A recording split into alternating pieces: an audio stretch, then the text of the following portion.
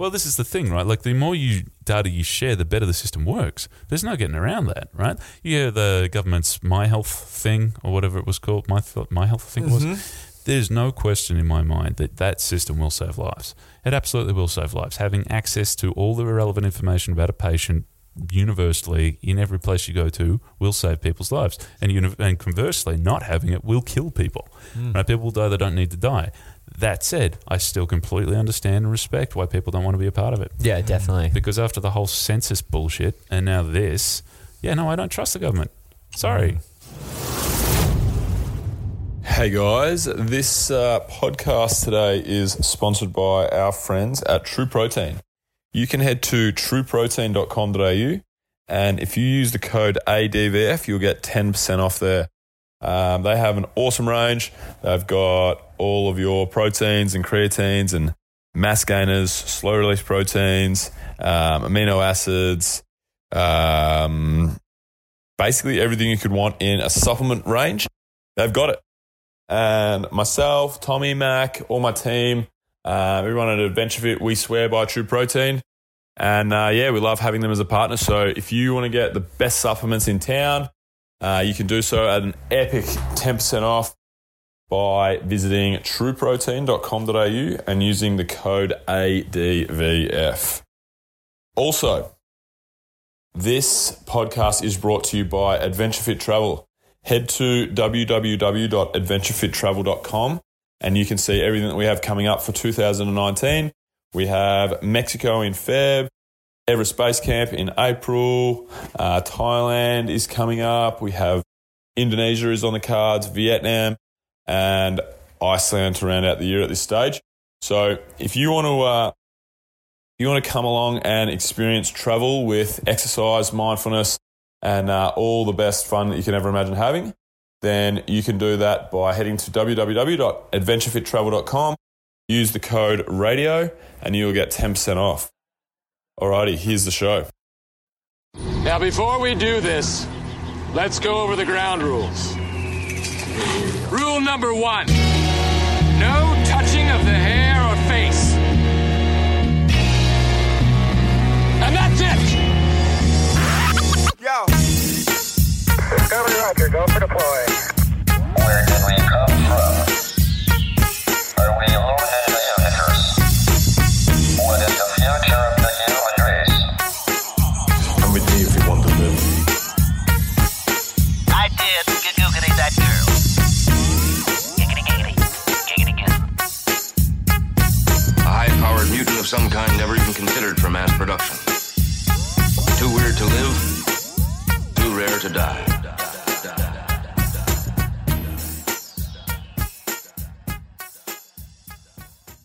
Alrighty, welcome back to Adventure Fit Radio. Today we basically have a great guest, but we've got a kind of a guest co-host as well. So Tommy Sira's in the house. Thanks for having me, guys. Thanks for having me back for my third or fourth time, I think, Bill. Something like that. Something that Tommy's helped me run this interview with Gordon Young. So Gordon, you are an ethicist, I believe. That's me, yeah. Cool. Thanks for coming down. Why don't you tell us, Gordon, a little bit about yourself and what it is you do? Oh, no problems, man. So I teach professional ethics, work up at RMIT, doing some lecturing there and run a small consultancy off the side, teaching ethics, which is mainly with local governments at this point, but we're branching out to corporations and that sort of thing at the mo. Mm-hmm. So, a pretty wide-ranging variety of interests you can fit within ethics, but for the most part we do governance, decision-making methods, leadership training, that sort of stuff. Cool. Yeah. And it's not every day you meet an ethicist, let's be honest. Definitely the first time I've ever met one. I haven't got any mates that are ethicists. Hopefully by the end of today, if the show goes well, I'll have one. It's a good title. Yeah. There's not many of us, actually. It took me a long time before I was even willing to pop it out in public. Really? Wow. I am an ethicist. I mean, you go and study the Masters of Ethics, so that's my claim. Yeah. But at the same time, you want to make sure you're any good at it, right? Yeah. But, it took a few years practicing in the, in the dark and the shadows, so to speak, and I make sure this is actually good. Actually, I can draw it back to one event. I decided to, double down a little bit or put my money where the mouth is and went out and did a conference talk for the Australian Association of Professional and Applied Ethics, which is a whole bunch of academics, basically. I figured if I could get it past them, I'm doing all right. Yeah. And they didn't have any criticism for me, so I started calling myself an ethicist. Yeah, 100%. I was expecting maybe some sort of a greyish, longer beard. Gandalf. yeah, Gandalf. Or what's the weirder wizard? What starts with an R? Saruman. Radagast. Radagast. Oh my God, maybe man, Radagast. Yeah. So, that's cool. So where did it all start though? Like, what got you into wanting to study ethics and making it your career? Well, I used to work in environmental management. Still do on occasion. Go back and do that every now and then. But I'm not a scientist. I'm not an engineer. So more or less, my job was actually taking the information to a business and trying to convince them to do something they knew they should have been doing, but they didn't really want to do. You know, or understanding why it was they weren't doing that in the first place. Usually cost, usually a bit of fear, that sort of thing. And more or less, just sort of realised after a few years of that that's ethics, really. It's just understanding why they're not doing the thing already. So understanding their needs and wants, trying to articulate our position in a bit more detail, adjust it for them. Not dissimilar from marketing in some senses, if you know what I mean. But at the same time, it was about coming at it from a more fundamental basis, which meant that there was less barriers in place, you know. Like if I go up to someone and they say, I don't believe in climate change, and I try and talk to them about the details, it's not going to happen. You know what I mean? You come at it from what motivates that belief. We can get a lot more traction that way. So I went off and I specialised, went and did a master's and started practicing. Yeah. So what are some examples of some of these things that, like you say, you would go to businesses and you would say, okay, cool, let's look at what you do. This is obviously, it might be bad for the environment, or it's probably, if you've got any examples like that. So is it about trying to sell a better way to sustainably do things economically for, like, you're kind of like selling them on a new system? Is that kind of... Sort of. I mean, in many ways, it's just helping them understand their own system. Right, so first thing we do inside the front door is sit them down and say, all right, so what is it you want to do here? Right? Like every time I get the same answer walking inside the front door. You know, what's the point of the organisation? Well, to make profit. Yeah, sure, man, but you could be out selling drugs. Yeah. You know, like there's a much higher profit margin in that. Yeah. Dedicated customer base, you name it, right? Yeah. So, but what do you want to do with the profit, right? You're doing it here for a reason. Lay it out for me. Shouldn't be hard, right? I mean, you know the answer. You're here, but trying to get a clear response to that sometimes can be tricky. So first things first, we articulate it, right? Like, what is it you want to achieve? How do you currently go about it? Like, what is your decision-making framework? Again, it's the sort of stuff that sounds simple and obvious on paper, but you actually sit down with a person and run through that sort of thing. It took me about 15 years to get my head around my own. Yeah. But working through it, it then becomes a question, is the process you're using to get the goal you want actually going to work or not, right? And then we start bringing that down, adding some extra theory, some external ideas, get their staff input in particular, tends to be a major factor with all of this. I mean, you would have seen this, right? Like the common theme we keep running into over and over again.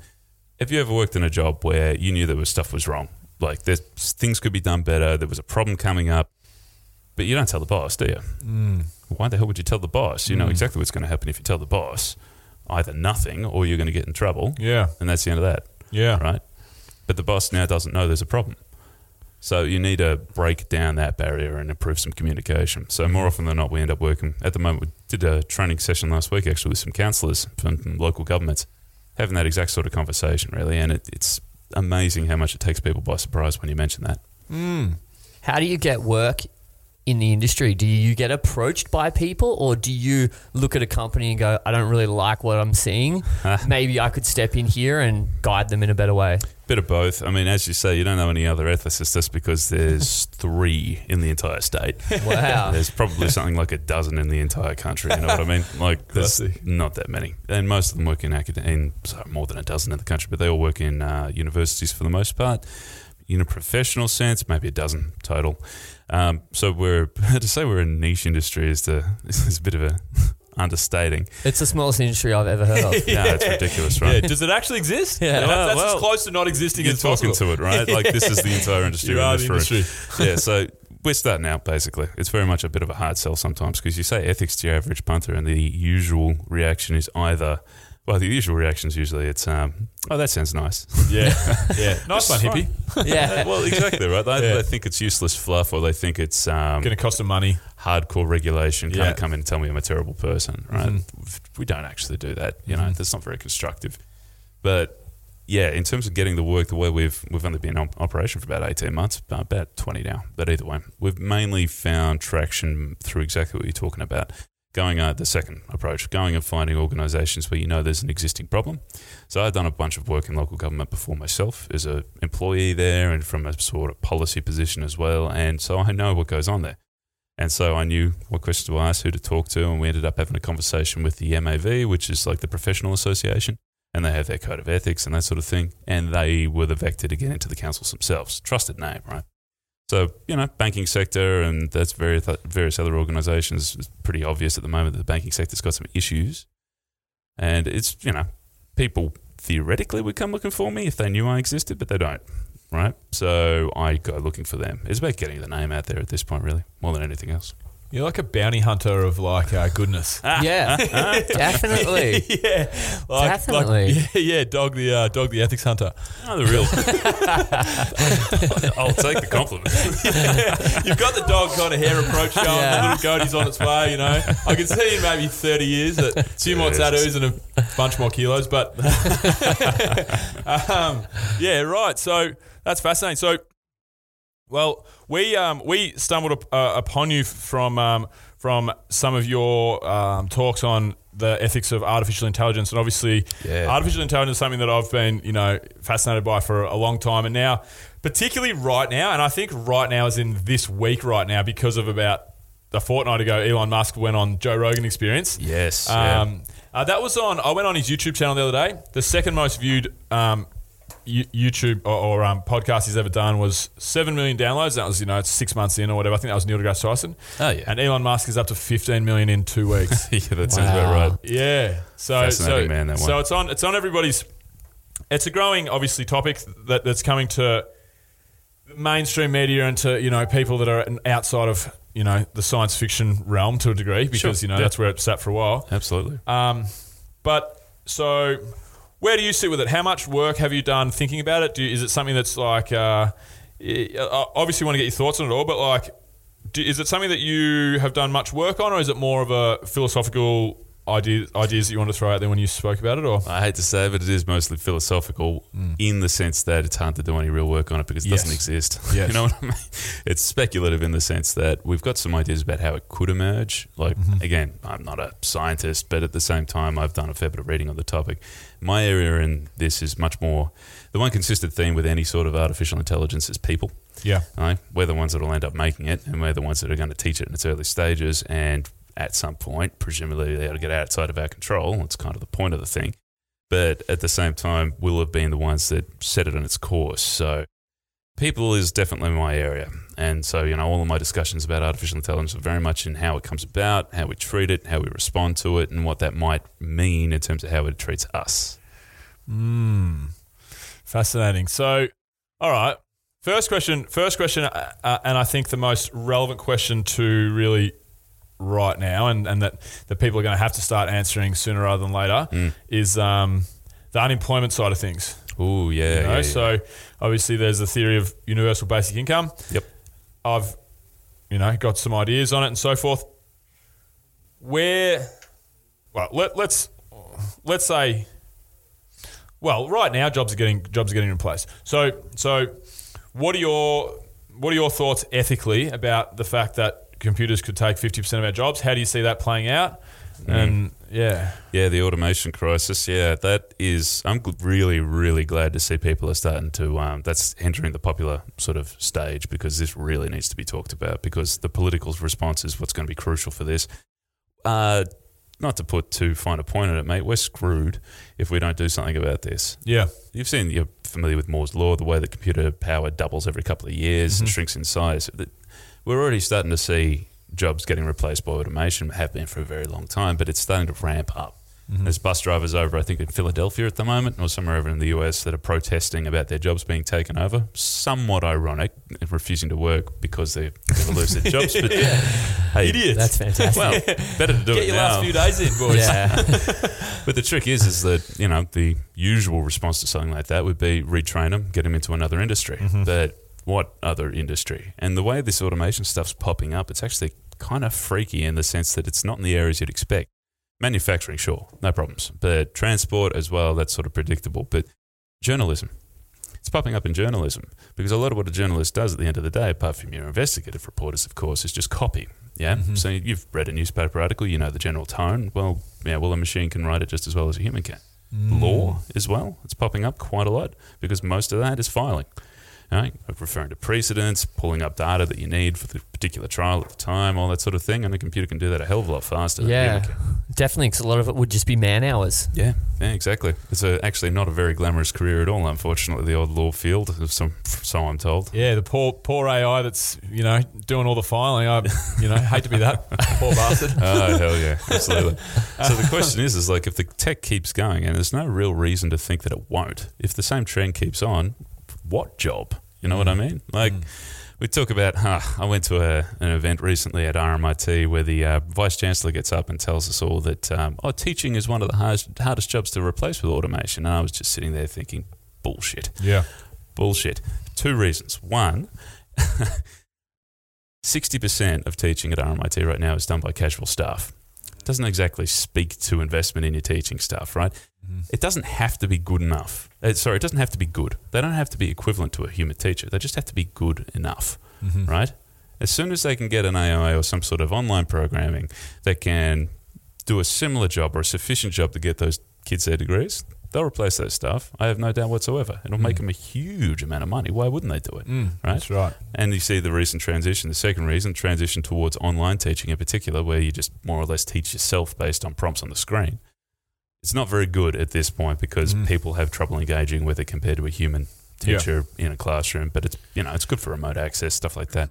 But if you can get, augment that with a online sort of artificial intelligence sort of personality, then, that's that problem solved. What was the guy's argument as to them keeping their jobs, as in like not being replaced? Saying he had an argument somewhat generous. It was more along the lines of just saying that, people like a human presence. Okay. Meanwhile, he's pushing some these people online do, courses. some people don't. Oh, yeah, well, that's exactly right? Some For people sure. prefer not to have that human interaction, so we'll see what happens. It's definitely fascinating. See, with universal basic income, I have a real problem with the amount that we work as a society. Okay. I think it's ridiculous because 36-hour working week, no one really works 36 hours in corporate. Some people do, for sure. I'm not sure what the averages would be if it actually looks statistics. This is all bro science, what I'm coming out with right now. No, that's fine. But across the world, I think that we work way too much. We spend our lives working to a degree. And I think that's a huge issue. But then people say, what will people do when they have their jobs taken? They won't have anything to feel proud of. They won't have anything to strive for, so on and so forth. But that's not the way that I personally look at it. So I'm keen to hear your thoughts because I've always thought, say there's 100 hours, say there's 120 hours to be worked, right? It's in some role, and there's 3 people at the moment that are doing those hours. So that's your standard 40-hour work week. Say 50% of those hours get taken by robots, by artificial intelligence, whatever. They get automated. So there's only 60 hours. Okay, cool. The common rhetoric is, 1.5 people are going to lose their jobs. Like that's how people are thinking of it. Sure. But that's not how I think of it. Surely our governments, this is where you come in, surely our governments are smart enough and there has to be some sort of legislation that, I would, if I was, right, Bill Kerr just been crowned king of the world, you run the show, right? Cool, got it, no worries. I would just say, well, that's cool. You guys work 20 hours a week. There's the same money coming in the economy still. Sure. There's got to be a subsidy somewhere where it's like, okay, cool, that's insert universal basic income. Instead of 3 people working 120 hours, 40 hours a week, those 3 people split the role with the automation, the artificial intelligence, and work 20 hours a week. Yep. Yeah, surely exactly. that's the utopian place that everyone wants to get to, right? Sure. Yeah, I think that makes perfect sense to me. The risk factor here is market pressure. All right. So put it this way. The real risk is that automation means that the people that own the industry are going to make significantly more money and have to spend significantly less of it, right? And employ less people. Now that's going to shrink. More money makes it easier to attract more money, standard sort of thing, more purchasing power, all that sort of thing. So the risk we've got, this could be a utopian or a dystopian situation so easily, and that really comes down to the government's intervention. Yeah. Without the government intervention with something like a universal basic income or more stringent measures like that, very high tax rate, that sort of thing, the situation will just be your free market situation as usual, just ends up with a sort of feudalistic deal. And other people that own the industry are making a ton of cash, but the people that don't own the industry are now virtually worthless, right? Yeah. Your labour is no longer of any value whatsoever. You don't have any existing capital, so you can't play the game. You're out. you're functionally useless to society by that economic definition, right? Government intervention in that sort of sense, though there's a sting on the tail to that, I should probably mention, which is that automation has the capacity to crash the entire economy. Yeah, okay, think about it this way. I'm just saying, you end up with a situation where no one's employed anymore because your work's not valued. Meanwhile, a very small group of people own all the industry and making a significant amount of money, right? But here's the thing. Who's buying their stuff? The people with no money. Yeah. And no jobs. Right. That's interesting. So there goes your demand.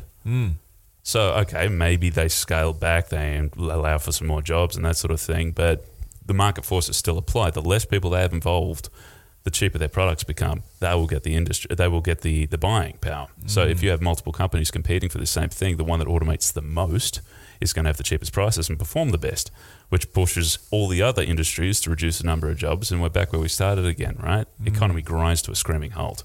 The universal basic income is not just a social welfare factor. It's not just saying that everyone that's no longer valuable within the economy needs to have something. It's saying that if they don't have the ability to buy things, then the entire economy dies. Like the whole thing. I mean, you think about what would happen here. I think we've got, 12% unemployment right now over here?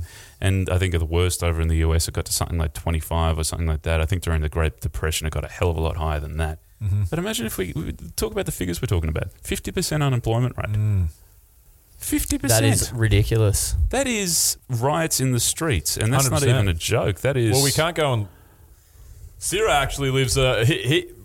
Sira does like a hunter-gatherer kind of lifestyle as close to, wouldn't you say? As I can. You'll probably be the only bloke. I'll be like, yo, Sira, I'm coming over for dinner. I was hunting this morning, actually. What are you cooking tonight?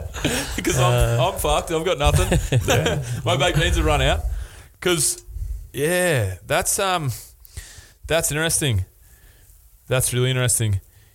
Yeah, because I've always thought that the same amount of money is going to be... Well, this is wrong though. I've thought wrongly. You've just clarified me. But I've always thought, okay, cool. The same amount of work's being done, but it's being done by humans and by AI, for example. Yep. So it's going to be the same amount of money in the economy. And surely the big business isn't going to go, oh yeah, here's all that money that we made back to the government to help universal basic income. That's not going to happen. But a very decent portion of that potentially. So I was thinking that everybody would get more free time, spread the load across, but the economy falling apart was something that I definitely didn't think of. Doesn't mean it has to, right? Yes. Like this can all be prevented. I was saying like dystopian versus utopian scenario. If the universal basic income, if the government does its job and regulates early to make sure that this sort of thing is managed, basically raises taxes. You don't have to take the entirety of the profits these companies make off automating jobs and getting rid of them. Of course not. Yeah, that makes some extra profit. It's good for everyone. But you take a decent tax on that, like a very decent tax on that, and you use that to fund the universal basic income. That means everyone ends up with a good quality of life. The companies are still able to function and profit as a result. Utopian situation, right? Every human being no longer has to work for a living. They don't have to do labor per se. They can pursue whatever they want. That is fantastic, man. Yeah. There's going to be some psychological challenges that'll come around that. I mean, what's the second question you ask someone when you meet them? Yeah, what do you do? What do you do, right? Like, so, and unemployment, we've seen that before. Long-term unemployment can have a very, very nasty effect on a person's mental health. Yeah. But that can be managed, right? It would be about getting our heads around the idea that you don't have to define yourself by what you do for work. You can define yourself by anything. Go out and try something new, like innovate, try something, just do art. Shit, if you want to lie in bed all day, go nuts, but you're going to get bored of that pretty fast. Yeah. Find the passion, work on it. Exactly, right? Find the drive in life. Perfect opportunity for us, but this all hinges on one thing, and that is the government. The government has to make sure that this regulation gets in properly, and unfortunately they're not going to do that unless the people as a whole make them. Because at the moment, there's a huge, huge economic incentive for those companies just to keep that cash, and they'll fund the politicians to make sure that is reflected in the policy, as usual. Have you read a book called Lost Connections by Johan Hari? No, I'm afraid I haven't, no. I feel like it's the most important book written in this day and age. It's unbelievable. It's about the mental health epidemic around the world. Realistically, like mental health issues are skyrocketing, and it's because of our lost connections with friends, lost connections with nature, lost connections with meaningful work, lost connections with a prosperous future. So And the meaningful work part of it and the prosperous future part of it, he doesn't say prosperous future. I can't remember exactly how he phrased it. There's 7 causes in his book, and he lays them out, and then he gives fixes for them. Lost connections, yeah. Lost connections, it's really good. But one of them is the disconnection from a meaningful future and disconnection from meaningful work. So in Canada, and again, I'm paraphrasing massively here, but in Canada there was a town that trialed the universal basic income in I think the 1990s. Do you know? Have you heard of this? Yeah, I have actually. Yeah. And basically, all the mental health ailments, depression, anxiety, loneliness, sadness that people would go and see doctors about, get on medication and just be miserable and lead them to be miserable, they were just eradicated once they implemented universal basic income. Fantastic. Because people had, what do you do when you have more time? You go start skateboarding again. Yeah. You go and do that art class that you've always wanted to do. You spend time with your family, those things. And then the other thing, knowing that money was always coming in, it allowed them to not take up shitty jobs and be pushed around and exactly. be, because I'm going to have a house, I'm going to have a roof over my head. I don't have to stand for this bullshit that, Exactly. And so the utopian side of it, I believe, is utopian. Absolutely. Well, can we get there? Put it this way, it's going to happen one way or the other. The problem's not going to disappear. It's going to happen. And so, unless something significant happens that we haven't predicted thus far, but based on all the precedent thus far, it's going to happen. So the question is how we use it, really. How do we control it for our interest? This is why I'm so glad it's getting out to the public discourse, because the public are the ones that are going to have to pressure the politicians. Me ranting away on my blog or whatever is not going to do it in and of itself, like all the experts in the world. So, public picking up on this and, more importantly, having a good idea of where we can go with it, fantastic. Right? So it's good to see. Yeah. So, dystopian scenario. So, there's a book called Our Final Invention, and it's obviously the premise is once artificial intelligence. This is in the future. This is once it gets to the singularity, once it's human level intelligence, and then if they can continue at a rapid pace, then they'll be, computers could be 50 years, 500,000 times more powerful than us.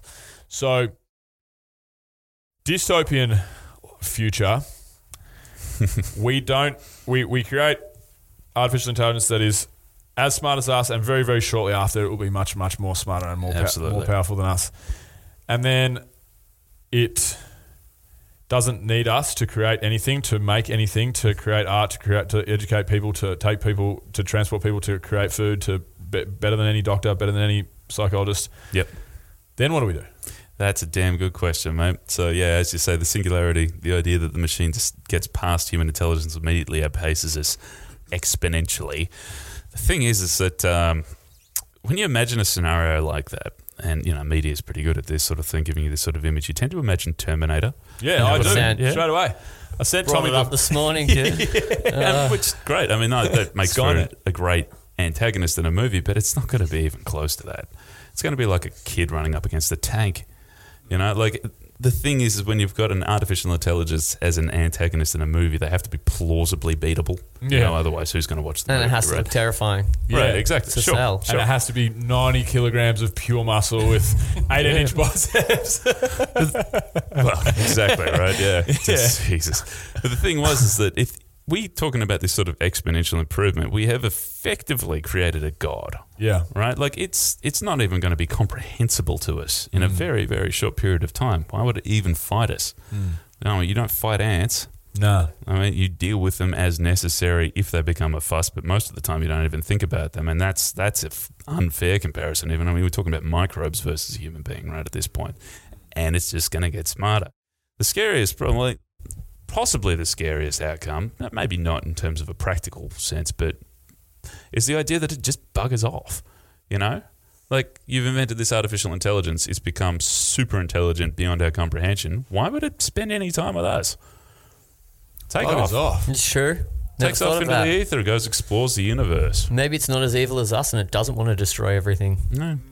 It's funny. Okay, so let's talk about that if you want, the whether or not it would treat us well or not, right? So this really comes down to how its ethics, its decision-making frameworks. Now, there's two stages to this, in my opinion. The first is pre-singularity and then post-singularity. Yep. Pre-singularity, the thing's still under our control. It's like a machine learning algorithm or a very simple child or an animal or something like that, really.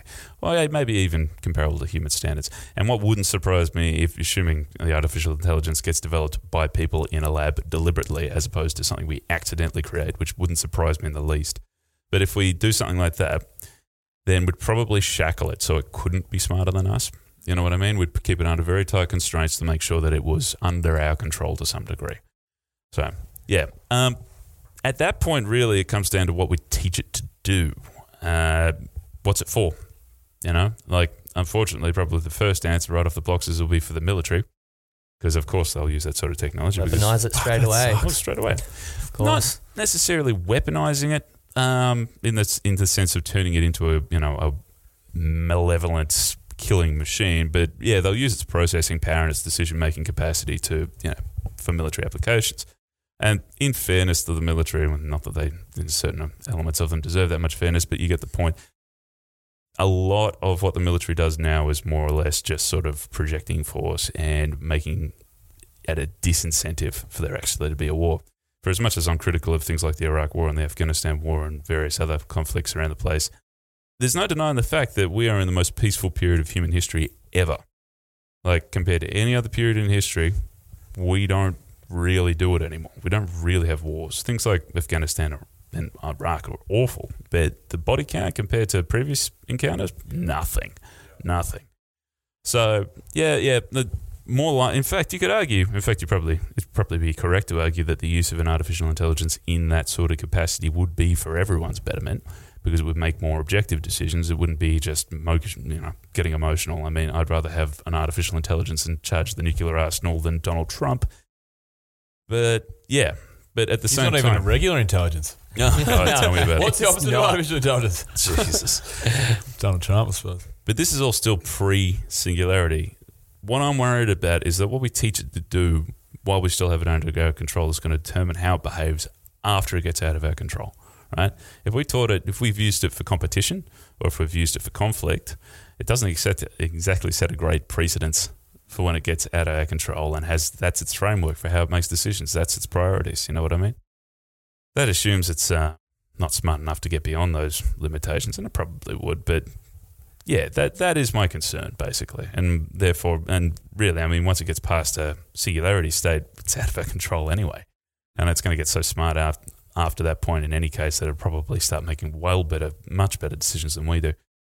But really, if pre-singularity is the bit we have control over, that's the bit we need to focus on, really. Yeah. And that really comes down to what are we going to use it for, and in many regards, that comes down to how we treat each other, which is where I come in. The big dog. Yeah. The big dog. Well, hardly. But yeah. I mean, there's dystopian and utopian, like, with everything with this stuff, like, with its motives, obviously, like the dystopian, Sam Harris and Elon Musk and all these, guys that are in the public eye that are, I think even Stephen Hawking said that the humanity's biggest risk is artificial intelligence. Yep. Risk to its survival. So there's lots of naysayers and that's fair, because if something became so smart that it was like, right, what do you do when you're smart? You try and fix problems, right? Sure, yeah. Or you try and solve things, or you have the ability to. If you looked at, like, the Earth as a superhuman intelligence, you'd go, fuck, there's a fucking few problems here we could probably fix. And what would the first thing do? That be? It would be just wipe humans off the face of the Earth. Realistically. Like you could look at it like that. No, you could, and plenty of people have. Yeah, dystopia-wise, and that's obviously a very popular theory. But I am I don't know, I just kind of feel, and I don't know anything about artificial. I just watched a few, podcasts and read a book maybe, but there's positive side of it is if artificial intelligence doesn't become conscious and think for itself really, and take matters into its own hands, if it becomes unbelievably intelligent but it is in our control, like if it becomes a super intelligence, then it leads me to believe that on a best case utopian scenario, then every single issue we have on the face of the earth will be solved by a supercomputer. Probably, yeah. You know what? Provided, it's got enough agency to actually do the things it comes up with. Yeah. Yeah. But like, disease, poverty, Sure. The fact that, maybe there's an asteroid heading towards the Earth, whatever. Yep. Like, it should be able to go, oh, that's easy, done, fixed. That's Yeah. how you do it. Like, just lay it all out for us. So, because I struggle to get my head around artificial intelligence becoming conscious and thinking for itself, proper Skynet style. Like, I don't know enough about it. Like I said, it'll probably always go over my head. But I find that hard to believe. So that lends me to think that we'll be in control of it. And I think that just by the sheer compounding fact of like how computing power will grow, then at some point it will be a superpower that hopefully we have control of. And if that is the case, then yeah, great things could come. No, exactly, man. It's a very exciting time to be alive. Between the automation thing, which is definitely happening right now and has some pretty serious implications for, like good or bad future life. And look, I think we'll get to the good version of that eventually. Humans, if nothing else, have a bit of a tendency to go through the worst case scenarios first before we figure out that, hey, maybe we should do the one that works better. But yeah, with the supercomputing and all that sort of thing and artificial intelligence and that sort of thing, like honestly, I can spin nasty scenarios and that sort of thing, but I'm actually pretty hopeful myself. But really all of this comes down to risk, like as with so many other things, we've got incomplete information. We don't really know what we're doing. And like, man, you say you don't know anything about artificial intelligence. No one does. Yeah. No one does. We haven't done it yet. Right? We've got machine learning algorithms, but that's just a smart program, like a self-learning program at this point. It's not conscious. Probably the way we'll figure that out, actual consciousness, is once we understand the human brain enough to understand how it works completely. Yeah. Then we've got a template for something that can think. Yeah, mate, look, all right, put it this way. Let me spin you a utopian scenario. All right, so the branch of ethics the school of ethics that I ascribe to is called utilitarianism now. Fancy word for basically saying choose the best possible alternative, right? So Very big word. It is, isn't it? Why philosophers insist on making up new nerds? I don't know, man. It's very frustrating. But basically, it's like you've got your deontology and utilitarianism. Deontology is just a set of rules. It's like saying, be honest, be kind, be proud, hold up to your duty, and you should follow those rules and not break them, right? It's a strong way of doing ethics because it's very easy to communicate, very easy to hold people accountable to, but it's always not quite enough, right? I mean, we all say be honest, but we all lie, right? Because there's always exceptions to the rule. There's always times when it's not just easier, but it's necessary. It's the right thing to do is to lie. So the other alternative you've got is utilitarianism, which basically says no rules, don't care about your rules, break the law, do whatever you want, provided that it's the best possible alternative, right? So costs, benefits, minimize the costs, maximize the benefits, right? So the reason we have ethics in the first place, or we even need to study it at all, is because humans just aren't very good at it, right? The problem with the utilitarian sort of approach, that cost-benefit approach, is that it's so easy to corrupt. It's the correct method in the sense if you use it right, it's going to be giving you the best possible answer you can get at the time, right? Go with that one every time. Except all you need to do is ignore any information you don't like, and suddenly you can justify anything you want. Yeah. Like, I'm going to skip the gym today, but I'll go twice tomorrow. No, I won't. I know that. I bloody well know that, but I'm still saying it to myself, and I feel good about it now. So I've justified the situation. And so machines don't have that flaw.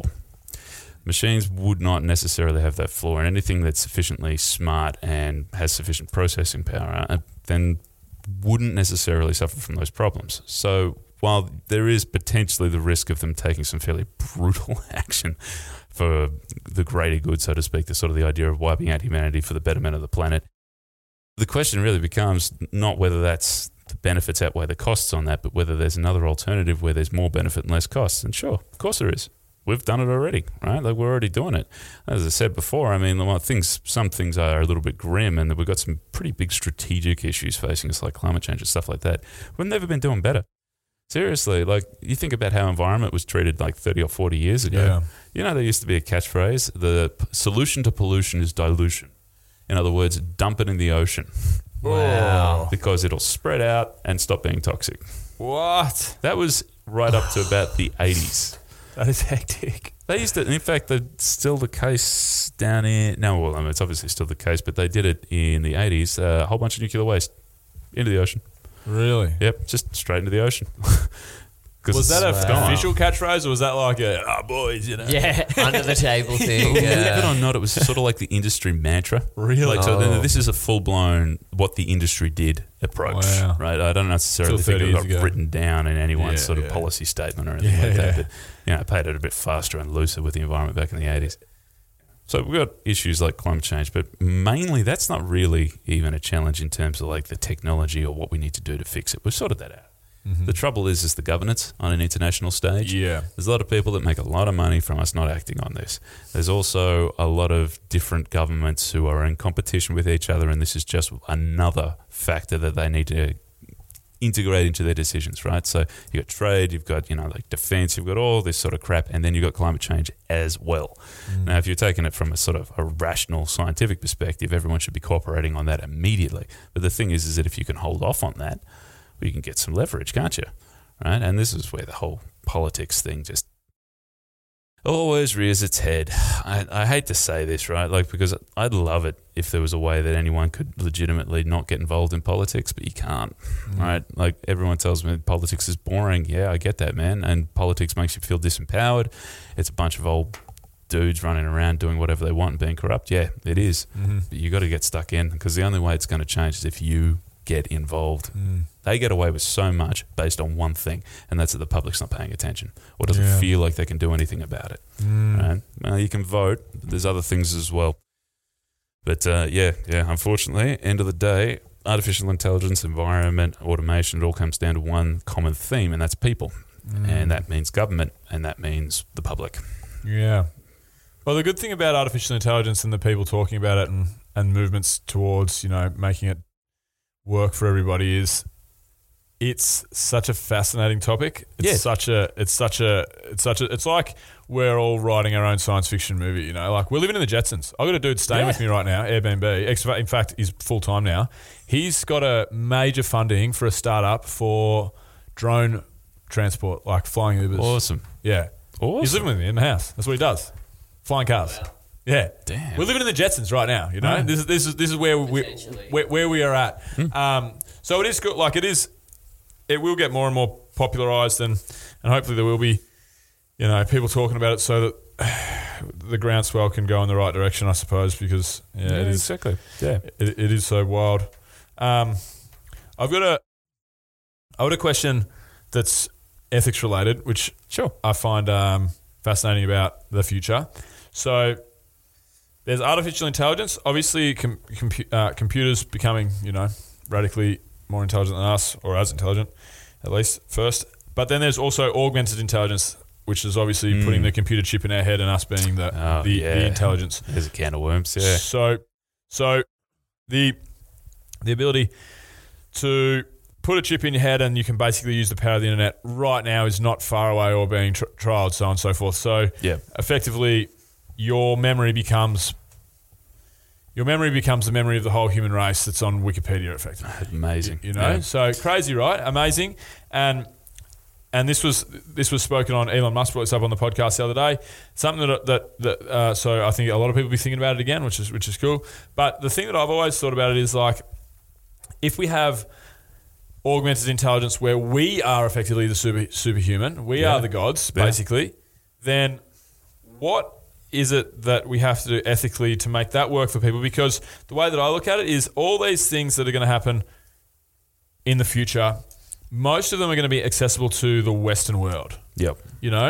And this might sound, I've said this before to somebody, and I had to think about not sounding racist or sounding like I'm Adolf Hitler or whatever. No, but go for it. If, for example,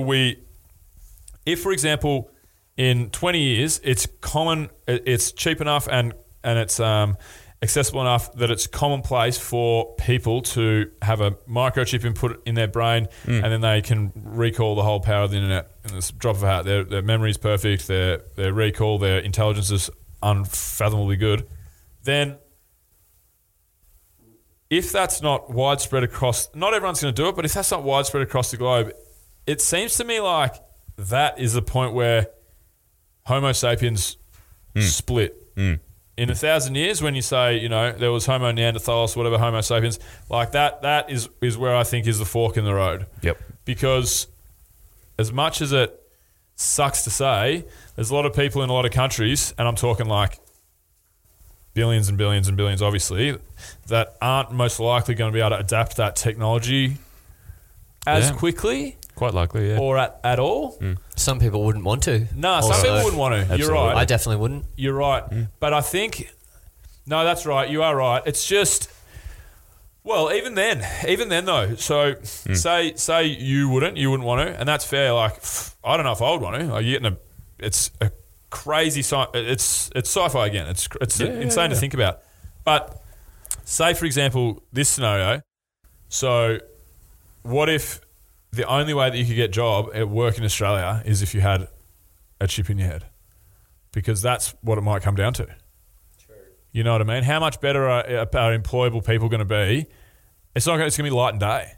Exactly. You basically can't live. You basically can't live without a phone, like a smartphone anymore. Like I've been thinking about it for a long time, and I've been weighing it up and trying, and it's like I almost can't get around living without it. I really don't want it anymore. Yeah. But it's just, there's so many things day to day that I'm forced to whip it out and use it. Yeah. Like, I'm a tradesman by normal days. Yeah. And sometimes you get to an induction and you have to do it on your phone. Yeah. While you're on the site. And it's just like, what if I didn't have this? It's just like you're nearly unemployable. Yeah, 100%. Right now without a smartphone. 100%. Yeah. Yeah. So that's the start of it. Right. Absolutely. Okay. So this is a concern I've had with a lot of new tech that comes forward. It normalizes so fast. It changes so fast, and then it becomes normal so fast that a lot of the potential risks around it, not saying there's necessarily problems per se, but risks surrounding it, we are not around, and we've just sort of gotten over. We just stopped paying attention to it. I mean, Google had a thing recently up in the news that they were still tracking people's location and data even after people had opted out of that system. Gotcha. All right, now fine. Okay, so it's not unusual for a corporation to screw around. Facebook's another example, all that sort of business. But here's the thing. What are you going to do about it? Seriously. I mean, there's nothing you can do. A, even if you did find out about that, B, what are you going to do? That's what the government's meant to be doing, but if one thing can be said for certain about any government is that they suck when it comes to technology, right? Yeah. A bunch of old dudes sitting in a house, right? Like, they don't know what they're doing with this space. You saw the Congress people interviewing Zuckerberg about their breaches on Facebook. Yeah, I never actually saw that. I just heard people talking I saw about it. clips of it. Yeah. It was bizarre. Yeah. Just Is he a cyborg? I think so. if there's anyone He's is cyborgular anyway. He's semi-cyborgish. cyborgular, Yeah. he very much is. Right, like this is really what it comes down to. It's not so much that anyone is out there to get anyone. You know what I mean? I don't think that Google's an evil company. I don't even think Facebook's evil. I just think it's Out of control. Basically. But who's going to control them? Like the perfect situation would be that these companies themselves put protections in place, but you can't trust them to do that. I think Facebook has made squillions of harvesting that data and selling it out. There's a massive incentive for them to do that, and right now there's no disincentive for them not to. Unfortunately, government's not very good at this, and unfortunately the public really needs to step into that role. But one of the biggest challenges with that, as with artificial intelligence or the automation thing as well, is these very technical issues. And the public on average doesn't have the tech literacy necessary to know what needs to be done, what will and won't work, all this sort of thing, and pressure the government for the right thing. That's not to say you can't get there. I'm certainly average tech literacy, maybe. I've got a whole bunch of mates that work in IT, so they give me a bit of a, short explanations when I need them, that sort of thing. This is how the internet works. Basically. Yeah. Still not entirely sure on that, to be perfectly honest. But yeah, like this is, and again, that really comes down to that governance stuff. It's like, what is in place to protect the consumers from this sort of behaviour? You know what got me? You talked about drones before. You remember when that first popped up? Do you hear about that guy over in the US who blew one out of the sky? No. Because But I like that guy. right. I want to do it all the time. Only in America, right? But he's got his house, he's got his backyard, he's got his pool there, and his daughter, like 14-year-old or whatever, was sunbaking out in the backyard, right? Then his drone comes over the fence, freak with a camera, right? And stops and just hangs out. And as she Creep drone. she tells it to piss off. She's waving at it, telling it to piss off, but like it doesn't. Yeah. And so she goes in, he comes out and tells it to piss off, and it doesn't. So he goes inside, gets his shotgun and blows it out of the sky. That's legendary. 5 minutes later, a whole bunch of angry dudes show up on his front door, bang, like, you destroyed our property. And then, he had the shotgun, so they disappeared. But Yeah. police turn up, right? But the thing is like, is that illegal or not? Because we've never really had to test that before. How high above your house do you own? Yeah, airspace is a different. I was actually talking about that the other day because I asked Prashant, who's living with me, about that. Yeah. I'm like, I can't remember what the question was, but it was he was trying to explain to me who owns airspace. I can't remember, but again, yeah, it's a question that we've never had to ask. Right, and it's like, even if you draw an upper limit on it, I mean, how high is that going to be before the camera won't work anymore? You know what I mean?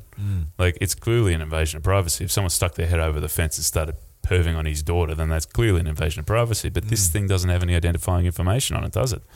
The trouble is with so much of this new tech, we're getting into spaces and things where we can do where we just have no idea what the implications might be, and then have nothing in place to protect against that because we don't know what the implications might be. And that leaves a lot of grey space. So a lot of the stuff I'm trying to do at the Mo is talking with organisations about making sure that they do that themselves as proactively as possible. Because, I mean, Facebook is looking potentially, well, they seem to have gotten away with it this time, but it's not like the problem's going to go away. They keep screwing over the customers enough times, and eventually that company's going to get broken up. And that is not a good day for Facebook. It's probably a good day for the consumer, but still. Banks are facing a similar sort of situation. If they get through this Royal Commission without those banks being busted up into smaller groups or some serious limitations being put on what they can and can't do, the problem will just come back around and eventually they'll get broken up. It's not in their interests. It's in their short-term interests. It's in the CEO's interests because he has that nice little golden parachute. But from an organisational perspective, this is not a good plan. This does not work out. You've got to prevent this sort of thing from happening in the first place, right? And again, it comes down to what do you want to achieve with the business, right? Do you want to be known as the company that deliberately goes out to screw over its customers at every possible opportunity? Or do you want to be the company that is actually trustworthy? Insurance companies, man, like I'm talking to someone a little while ago and they're saying we have a real crisis with our customers don't trust us. I was like, you don't say. You don't say the insurance company. Really? They keep trying to deal with this by putting out communications to their members saying, we're doing this, we're doing that, and you should trust us, and we like you, and, we're part of the family, blah, blah, blah. Yeah, fine, nice words. Prove it. You know what I mean? Like, prove that you're acting in our interests because we've got plenty of proof thus far that you're willing to screw us over at the first opportunity, right? Yeah. All right. Put your money where your mouth is, mate. So... Speaking on Facebook, to go away from the artificial intelligence for a sec. Yeah. So I've got a question. So I don't know how this is not common knowledge, and I'm not a tinfoil hat wearing, Nah, I get you. But so we recorded a podcast about a year ago. Do you know Ed Morrison? Do you know Ed? Ed Morrison, he's just a local guy. He's a friend of ours, and he came on. I think we actually did a travel roundtable podcast where we just talked about travel destinations and shot the shit, basically. Yeah. And Ed told one of the funniest stories I've heard in so long. He was talking about the pink pig. He was talking about these pink pigs. He's like, have you guys seen the pink pigs? We're like, what pink pigs? He goes, these pink pigs that they have in the bananas. You can the Bahamas. You can swim with them. These poor bloody pigs get sunburn all day just for the so that these travellers can come and swim with these amazing pigs. It was this. So there's a. In the Bahamas, you can swim with... A real pig. It's called... If you go to Instagram and look at the swimming pigs, it's like 1 million Instagram followers. Right. All these celebrities go over there and they sell tour packages where you can come out, lay on the beach in the Bahamas and you can swim with these pigs in the Caribbean Sea. Interesting. It's classic. But the way Ed told it was hilarious. We'll laugh our heads up and we'll talk for like 10 minutes. Me and Tommy, my original co-host... We'd never heard of the pink pigs in the Bahamas before. I was like, what? Like, what are you talking about? This is ridiculous. And then, so we finished the conversation. We recorded that podcast at about 10 p.m. because Ed had to do he was like footy training, had to go to dinner, whatever. And we're like, yeah, we can do a late one, whatever. I went straight to bed. I know that for a fact. I woke up the next day and Facebook was sending me ads on the swimming pigs in Exuma, I think is the place in the Bahamas. And I was like, right, I've heard about Facebook listening, but it's apparently not really what they do. It's a conspiracy theory, blah, blah, blah. I was like, that's bullshit. I've never in my life spoken, heard, thought, read anything about swimming pigs before until last night, which I verbally said it. I said pink pigs, swimming pigs 10 times in a 5-minute stretch. And they started, and for the next week, just hardcore serving me ads all over their feed. So, like, is it common knowledge that they listen to our conversations and service ads? Look, put it this way, man. Or am I a conspiracy theorist? No, right you're now? not a damn conspiracy theorist. It's kind of this sort of thing. It's like you can't tell, right? Like Facebook would say that they don't do that. How do I know? There's no way right? to prove it. The only way I would be able to prove that is if I could see the back end coding, right? And even then, I'd need the tech qualifications necessary to understand it, which I obviously don't have. But yeah, like let's see the back end coding, and yeah, that's not the case, and so it's completely plausible they do that. Similar to that Google situation where you opted out of the data retention or the data collection or something like that, and they're still doing it. How the hell am I actually know quite a lot of IT. In fact, there's a bit of a disturbing trend. If Zuckerberg does this as well, someone saw a photo of him with it. You know, the little camera in your laptop, bit of tape over the top. Mine's got tape on it. Definitely. Yeah. I've heard about people. Not that this would happen to me, but I've heard of people getting caught masturbating in front of their computer and it being used as ransom against them. Would not surprise. Seriously. Mate, that's a Black Mirror episode. Yeah. So Oh, we is just didn't it? watch Black Mirror? No, I've never seen it. Oh, really? No. Yeah, there's a terrible episode where this poor little kid, he gets caught jacking off, but it's to like, actually, it's not poor little kid because he gets caught jacking off to like something that he shouldn't be jacking Something off super to. creepy. Yeah, something No, wrong. but I think something. Someone's drone camera. No, I think. I actually think it might have been kiddie porn. Yeah. But maybe. But about If he's a kid, is that wrong? Let's ask him. We've got the man to ask. Actually, you know what? I'm not entirely sure if that's illegal. I know, like, sexually, that probably still makes sense. I mean, like, okay, unethical because of the harm caused to Oh the shit, child. we're actually during going the kid deep on this question. You got to be careful what questions you ask me, man. The cogs are ticking. No, but that's a Black Mirror episode, and then the government. Some bunch of crew get the footage and they bribe this kid and they tell him he has to do all these things, and the kid ends up killing people and going to jail. And it's a really horrific.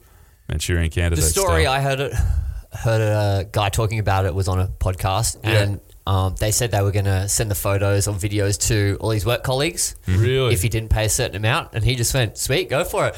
So he emailed everyone at his work and said, apparently someone's got video footage of me doing this. Yeah.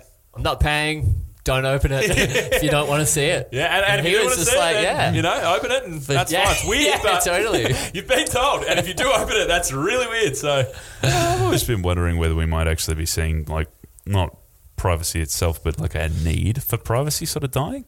You know what I mean? Like, we share so much willingly these days. Totally. Well, you remember, like, no, who was his name? The guy from the Shooters and Drivers Association or something like that. You remember the guy that won that lower house seat or the Senate seat a while back, and they found photos of him throwing poo at each other, like kangaroo poo at each other. Right. So you find I this vaguely single. remember that. Yeah, you remember this? Like the Vaguely. guy from the Shooters and Drivers Association or a party or something like that who got elected totally randomly into a through preferences, like all the way down the line, into a Senate seat, and he sort of became a swinging voter. Actually turned out to be a very good politician, as it turns out, but nonetheless. Thing is, it's like, how you find me a single person growing up now in the last 10 years or so since Facebook's been around who you can't find dirt on. yeah. You know what I mean? And so you're going to have a situation when those people start running for office, or when someone starts running for office, not having dirt is going to look suspicious. You know, like Tony Abbott's and the Julia Gillards of the world and Kevin Rudd's or whatever, they can try and keep a lid on stuff. I could plausibly try and keep a lid on stuff because it came around during my teen years. I'm just looking at my computer now. I feel like I should burn it later on. Right, exactly, right. It's probably too late, man. Facebook heard you say it. Yeah. So, yeah, I reckon, you know, it might start getting to a position where we just stop being ashamed of that sort of stuff. It's not a bad thing. No, I agree. I stopped being ashamed of things a long time ago, and it was one of the most liberating things I did. Yeah. Honestly. Yeah. Good on you. Well, I don't think any of us are doing truly evil things, really. Yeah, are that's we? exactly You it. know? I've Not always, really. it is, I think it's inevitable that we have no privacy, you know, we have no privacy whatsoever. But I know there's lots of reasons that I should be worried about it. And you know, a lot of it does go over my head, really, the privacy and data kind of When stuff. did we ever have privacy though? Like evolving in tribes, like people Yeah. were shat, pissed, gave birth all around each other. Yeah. Forever, you know, like Yeah. it's probably a relatively new thing. Yeah, we've probably had more privacy over the last 200 years than we've ever had before. In some For ways, that Definitely. reason. yeah, You know, having walls and a roof and a house that you live in with a small group rather than... Definitely. yeah, individualist sort of culture like Australia and Western society. Yeah, you're probably right. I mean, I've done a little bit of work over in Indonesia for about 12 months at one point, and yeah, in most developing countries in particular, yeah, when you think about, well, non-wealthy people in developing countries, you think about the logistics of this. This might be a little bit gross, but just bear with me. You got a whole family, 12 kids, all living in the same house. It's got one room. Yeah. Think about the implications Yeah. of that, right? Those kids learn about sex by watching their parent have sex. Yeah. It's happened at least 12 times. Yeah, that's right. You don't want to be the firstborn in that family. You'd be tortured. But this is the thing, right? Because it wouldn't be strange for them because that's just normal, Yeah, true. right? It's weird for us because that's sure as hell not how we do things around here. But Oh, I don't know about your family, mate. hey, I caught my nan and my grandpa having sex once. It was Oh, horrifying. Did you high five Pa and leave? Oh man, I thought they were dying or something. yeah, I could see that. Oh Yeah. my god! Yeah. I was at Yeah. a basketball camp. I remember it like it was yesterday. Anyway, sorry, good.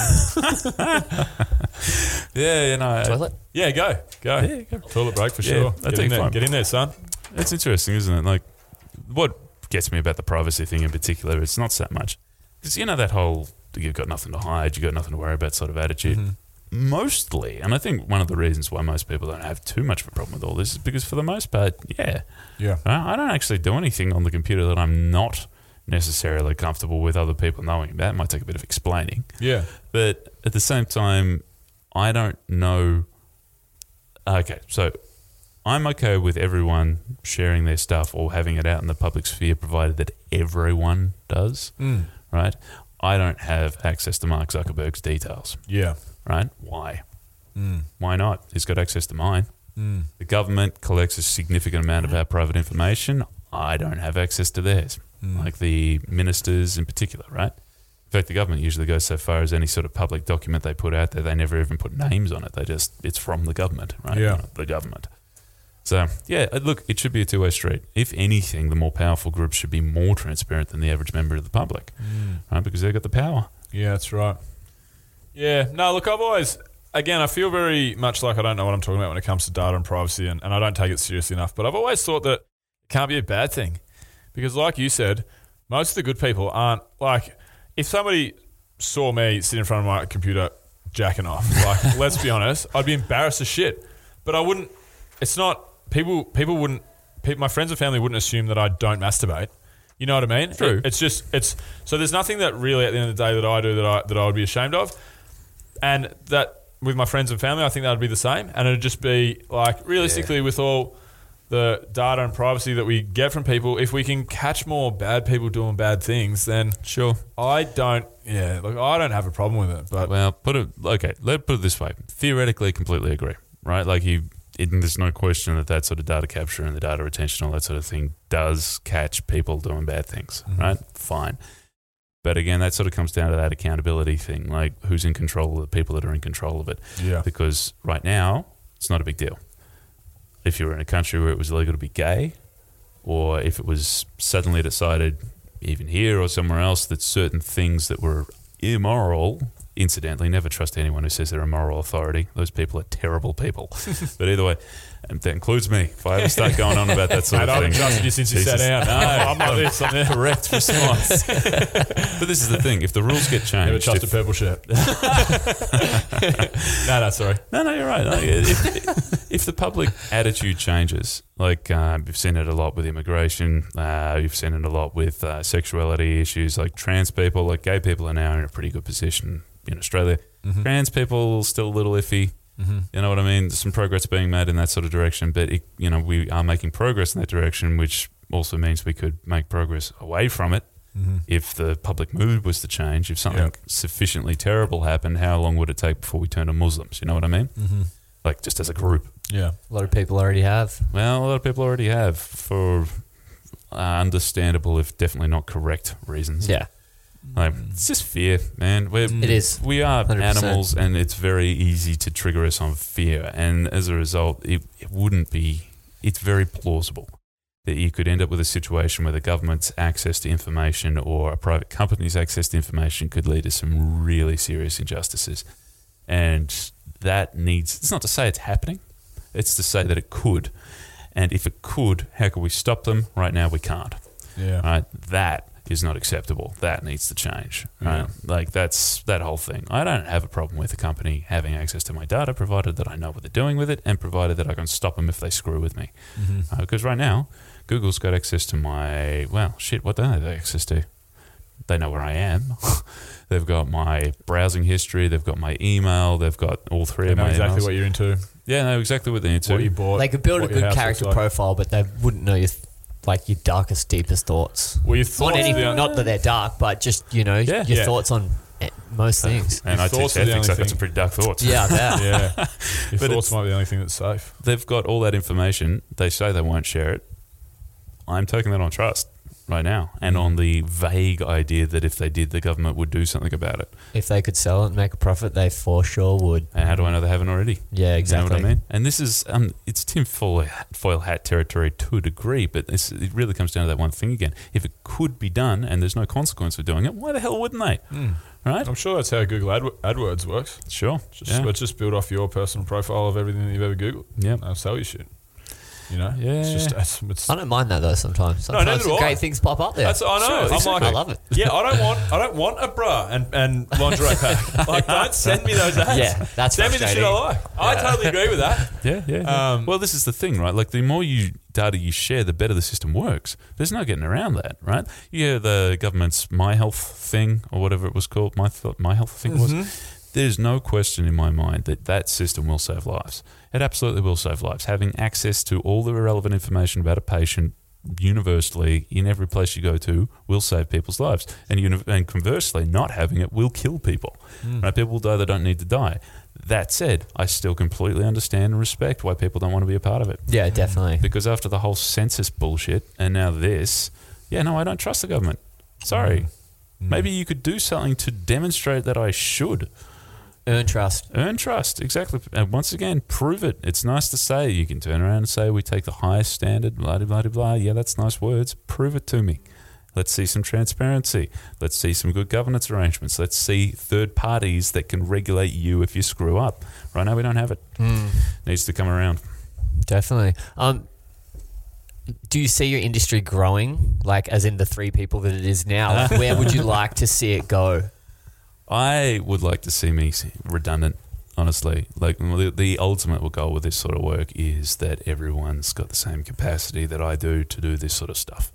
Like, at the end of the day, like we talked about those 2 different ethical frameworks before, deontology, utilitarianism. I don't care which one people use. I care that they know which one they're using and they know why they're doing it. They understand it. I want to be able to sit down with anyone, any punter. I'm not talking down the pub. I want to be able to sit down with anyone and them to explain to me, this is how I make decisions and this is why it's a good idea. Not a big ask, because they already do it. Everyone already does this. The real irony of working in ethics is that everyone's an ethicist. Everyone does this all the time. You make complex decisions all the time. But the thing is you don't necessarily know how to explain to me why you're doing what you're doing or what you're doing to achieve that. Having clarity on that approach takes some work. It can be very scary, but that's part of my job is basically to ease people through that process, because if you leave it up to them themselves, it can be actually kind of traumatic. So end goal here is that everyone's able to do that. Really, explain to me what you want and how you're doing it and why your approach is going to work. Very good. Gordon, we've got to get you out of here, my friend. Do you have about 4 minutes for some rapid fire questions? Yeah, go for it, man. So, Tommy normally asks, we normally do 6 from 6. My old co-host had 3 questions. I've got 3. You got any questions? No. All right, cool. I'll run through my questions, and maybe if I can remember 1 or 2 of Tommy's, then we'll get you out of here. Sure. So your favorite travel destination on the planet? Favorite place you like to go on holiday and spend some time? Jesus. It's been a lot of places. I've got a lot of love for Europe, but I got to say I like a good hike. I like to get up to Mount Bogong or the Bogong High Plains up in Victoria. Cool. Great Beautiful answer. area. Very I think good. I remember one of Tommy's questions. Could be yours, but I'm going to steal it. If you're on a deserted island, you could take one item. What would it be? Is that correct? Yeah, that was one of my original ones, except it was 3, and I don't ask that anymore, so that's perfect. We'll go with one. Yeah, there Satellite phone. you go. Satellite Lame phone. answer. I know. Lame Facebook. answer. No. Facebook's going with you anyway. Yeah, totally. Yeah, it's Know in the exactly where you are. Shit, man. I don't know. Like, can I bring a person? It'd be nice to bring another person. True. You could have Wilson. Yeah, Take the yeah. ball. Yeah, you can have a made-up person. Yeah. No, probably stick with the satellite phone. Hate to say Yep. it, lame as that Cool. is, but yeah, there it is. Wow. Very lame. And my second question is dream travel destination, top of your bucket list, place you haven't been. Probably Iceland, honestly. Yeah, it's funny because there's no shortage of places I want to go. I really want to see China, but it's things, it's people and ideas that I want to see. So much of the US I want to see as well. But in terms of like a specific location, Iceland, no question. I want to go up and Fantastic. see that. I was in Iceland last year. It was unfathomably beautiful. Yeah, fantastic. Really awesome. My last question is any book that you like to recommend. Can be a graphic novel, can be a autobiography, can be anything. Yeah, definitely. The Dictator's Handbook. Check it out. Like, this has informed a lot of my thinking as well. It sounds sinister, and it slightly is actually. It's about why so often in politics or governance in general, bad behaviour is rewarded. Yep. Because it often is, and they do an incredibly good job of explaining that. Very, very good job. Thoroughly recommend. Dictator's Handbook. Yeah, cool. You got any more sneaky ones? No, I can't remember too much. Done and dusted. All right, we got to get you out of here, Gordon. Where can people find out more about you and what you do? Anything you want to plug? Find me on LinkedIn, just Gordon Young, or you can look me up on online, ethological.com, and just check me out. I'm around the place. Cool. Well, Great thanks convo. for coming in. Thanks, fellas. Thanks for That was having me. interesting. No worries. And Cheers. that's a wrap. Thanks for listening, guys. If you enjoyed that show, you can support us in a number of different ways. One of those ways is you can pledge to our Patreon. That can be found at patreon.com/adventurefit. So if you, when you're at Patreon, you can pledge. If this podcast has helped you in any way, you can go ahead and pledge as little as $1 a month, all the way up to $25 a month, which no one has taken us up on. But so you can do that. But if you don't want to pledge money, which is totally fine by us, you can do lots of stuff that can help the show out, and that's subscribing. So we're on obviously iTunes and Stitcher. You can subscribe to Adventure Fit Travel's channel on YouTube, and you can also just share our posts, share our social media bits and pieces, tell a friend. Anything, it all really helps. Also, remember, don't forget to check out trueprotein.com.au. Use the code ADVF for 10% off. And also, adventurefittravel.com. Use the code radio for 10% off there. Cheers, guys. See you next week.